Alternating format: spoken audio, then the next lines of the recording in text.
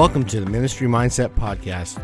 The Ministry Mindset Podcast is designed to help people discover their God-given purpose and to learn to put that purpose into action.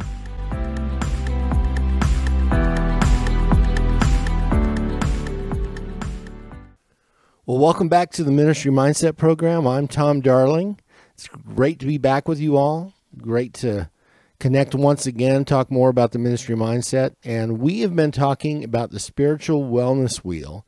And today I'm joined by Tony Smith. Great to have you back, Tony. Hey, Tom.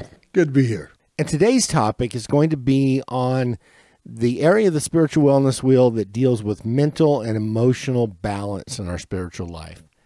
So having mental balance and emotional stability is something that it's actually become a buzz topic in our society right now on what it means to be well, not just physically well, but emotionally and mentally well.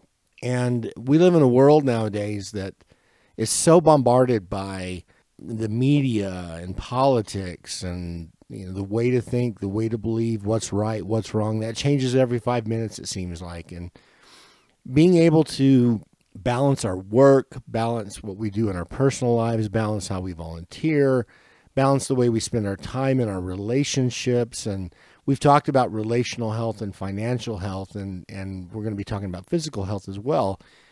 But what really kind of girds underneath all of those different areas of balance in our lives is really the state of our mental and emotional well-being. So today we're going to talk a little bit about how that looks in our spiritual walk. And in the Ministry Mindset Program, anytime we set out to try to figure out how to take our purpose and put that purpose into action, we need to make sure that the way that we think, how we view ourselves, how we view the world around us, and how our feelings are impacted by the way that we view ourselves and the world around us are in balance. So why is emotional balance important for someone looking to serve Christ? Well, it may seem like a simple question with a simple answer, but the truth is we can't help other people if we have an unhealthy view of ourselves and can't see ourselves the way God sees us. There's a lot of research and studies out there that talks about what emotional balance is, and there's a lot of books. You can go into a bookstore and be bombarded by the number of works that are out there right now on self-help, how to think differently, how to think positively, how to view yourself in light of other people, how to view yourself in light of the past that you grew up with, or how to retrain the way you think. And we're going to talk a little bit about that idea of the neuroscience behind the way that we think, but we're going to put a little twist on it because we're going to talk about the beauty of what it means to renew our minds in Christ. Believe it or not, all of us have the ability to think differently about ourselves and have that become a permanent thing in our brains, a permanent way of seeing ourselves, a permanent way of viewing the world around us, and having that compare and align with the way that God sees us. So, Tony, this is definitely a topic that you are passionate about and something you spend a lot of time working on. And you are the one in the Ministry Mindset Program that really focuses on the teaching of how to renew our minds in Christ. So I want to ask you a question. I want you to talk a little bit about why this topic of mental and emotional balance is important to you and your role in the ministry mindset. If you could just share a little bit. Sure. For me personally, I found that having a mental and emotional balance in my life is vital for being able to conduct myself effectively in this ministry. Let me explain. We live in a time where people are focused on things of this world and not on God. Romans 12:2 says that we as believers are not to be conformed to this world of this age. Instead, or to be transformed by the renewing of our minds, so be able to discern what God's will is. I believe what the Apostle Paul is saying is because we have been transformed to the image and likeness of Christ, we can change our minds to understand what his moral will is. That is to think and have the same emotional balance as Jesus did while he was here on earth.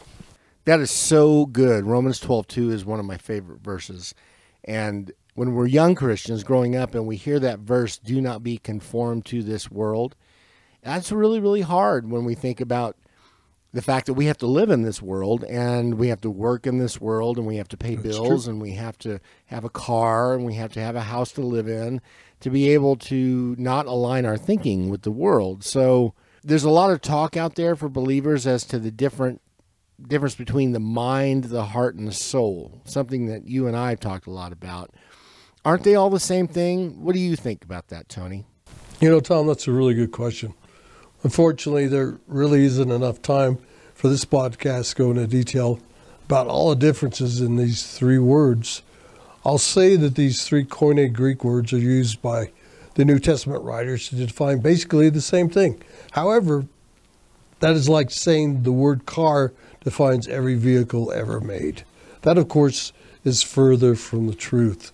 The word car can't adequately describe every vehicle ever made. The same is true for the words mind, heart, and soul.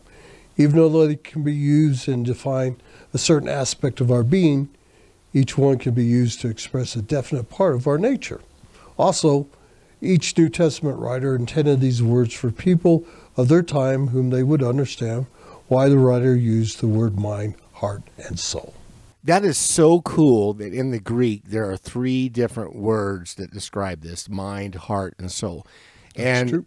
Knowing that there is a difference between the three of them, I think really helps us to better have an understanding of what our mental and emotional health is really kind of based on. And the foundation for the way that we think, feel, and the inner drive, the inner life, that life force that kind of drives all of that, right? So, Tony, share with us how the brain processes information and how that shapes our emotional perceptions about ourselves and the world around us. Well, first of all, I'm not a neuroscientist, Tom, so I'm not about to go down that rabbit hole with you. I will say that our brain is an amazing, complex computer designed by a creator in heaven. Right. He has designed it so that he can take in, or that we can take in any information, good or bad, Right. that comes through our senses and store it, and then at a moment's notice, we can recall it and remember what was recorded in our brain. That is so true. Our brains also have the ability to repair itself. This is called neuroplasticity. It has been proven scientifically that the brain can create new neural pathways that have been previously damaged or lost. In regard to the second part of your question, Tom, how does this shape our emotional perceptions about ourselves and the world around us? It's important to understand that our emotional perceptions of ourselves and the world are shaped by what we believe in our minds. These are incoming thoughts that become memories in our brain. That is why it's so important for us to renew or memorize the Bible so that we know how to do God's will in any given situation. When it comes down to it, it's really a very simple choice. Believe what the world wants you to believe or what God wants and instructs us to believe. That's true. There's two simple choices: believe what the world wants you to believe or what God instructs us to believe. And the world is not wasting any time telling us what we're supposed to believe about ourselves. The thing I think that a lot of people miss in that, especially when as believers we're trying to be polite, respectful, we're trying not to draw negative attention to ourselves, is we have to remember that what the world believes and is teaching us that we need to believe today is different than it was a year ago. That's true. And 10 years ago, and 15 years ago, and even 100 years ago. And what God tells us to believe or instructs us to believe has never changed. It's never changed. And that says a lot about what we should be putting our minds and our thoughts to, and what we should believe about ourselves and about the world around us and about other people. So now that we see that our mind, soul, and hearts are all unique and connected at the same time, explain what the term neurofusion means. Well, neurofusion stands for the connection of fusion between neuroscience and the Bible. Wow. It's a program that came about from a number of years of reading different books. on neuroscience as well as some of my biblical studies. The end result is it's a process that is done correctly. It can completely change your Christian walk. That's a bold statement, I know. However, it is true. Yes, it is. What neurofusion does, first of all, is explain the reasoning behind what it means to image God. Wow. I really didn't know what it meant to be made in the image of God until I began to seriously research the topic. Secondly, after showing what the image of God means scripturally, we dive into the three Koine Greek words: sous, which is a Greek word for mind; kardia, for the word heart; and psyche, which is the Greek word for soul. Thirdly, we touch on neuroscience and how the brain functions in regards to memorization. We don't go very deep, just a very brief introduction. Then finally, we get into the meat of the program and show you how to use neurofusion to help you memorize the Bible. That's great. And yes, Tony, this training, a lot of folks, when they hear the term neuroscience, or even when we use the term neurofusion, that sounds really heady and sounds like psychology talk. And I just want to attest what Tony says is very, very true here. We approach understanding the way the brain works, how it takes in information, processes that information, turns that information into learned patterns for behavior, and creates memories. And then that affects our behavior and the way we respond and react long term. Really applying a simple approach to simply understanding how the brain does that, and then realizing that what we put into our brains determines what comes out of our brains in the form of behavior and attitudes and thoughts and beliefs and the way that we make choices and the way that we live our lives. That's true. In order to control and have control over how we behave and act and respond and how we feel about ourselves, our self-concept, our belief about situations and the world around us or our future, really has to do with what we put in. Just like it says garbage in, garbage out, the same thing applies to our brain.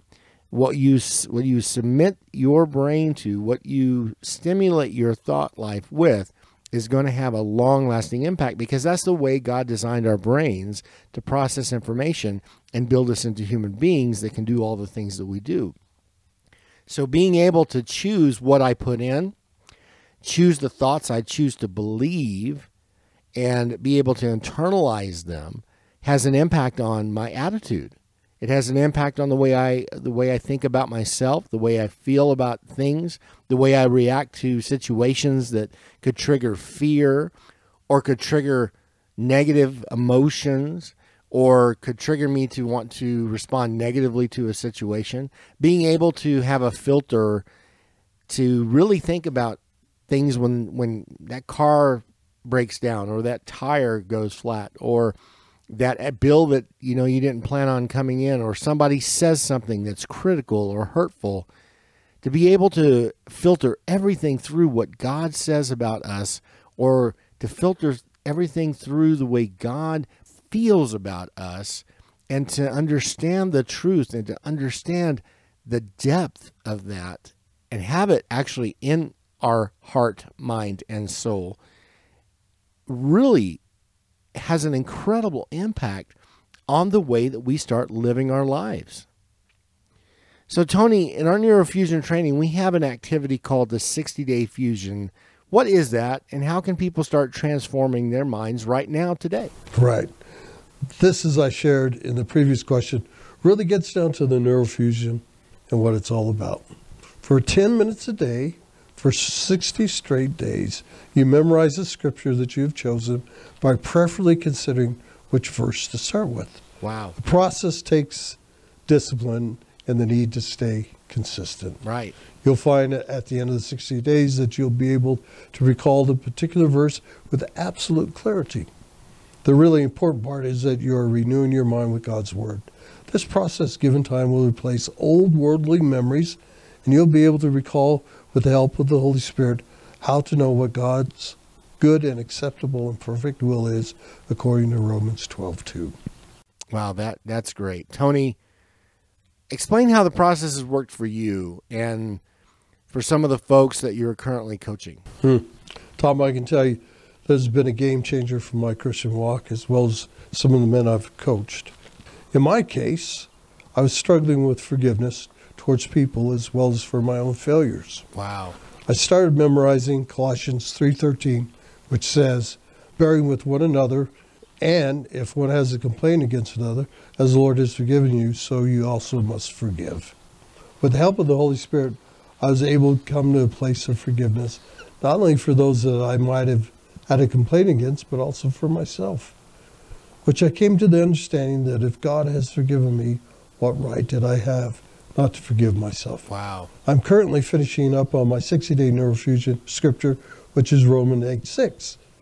And it is, for to set the mind on the flesh is death, but to set the mind on the spirit is life and peace. For the mind that is set on the flesh is hostile to God, for it does not submit to God's law. Indeed, it cannot.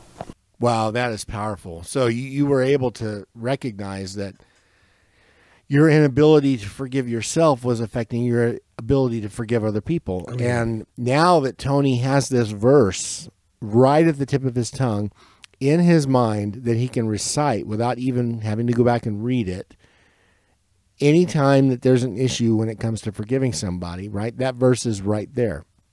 See, that is one of the greatest things about studying God's Word. And really, that's kind of the message of neurofusion and kind of the message of having mental and emotional balance in our spiritual life is recognizing the fact that, you know, God gave us His Word, not just to read, not just to study, but to internalize and adapt and make personal and to get in our minds. This concept of renewing your mind with the Word of God is literally how God cleans us and changes our thinking, our perception, changes the way that we see the world, changes the way that we see ourselves, changes the way that we see all of the situations around us. And what it does is it kind of triggers the Holy Spirit that lives inside us as believers, that when, you know, we wonder, what am I supposed to do in this situation? Well, God's Word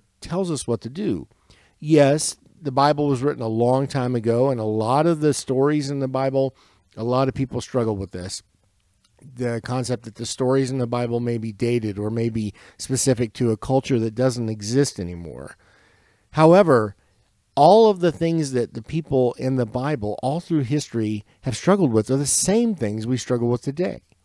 Loneliness, depression, anger, frustration, the need for acceptance, trying to understand what it means to love somebody, the desire to do good, how to run away from evil, how to make choices, how to figure out what I'm supposed to do. All of these things, every story in the Bible talks about people that have struggled with the same things that we struggle with today.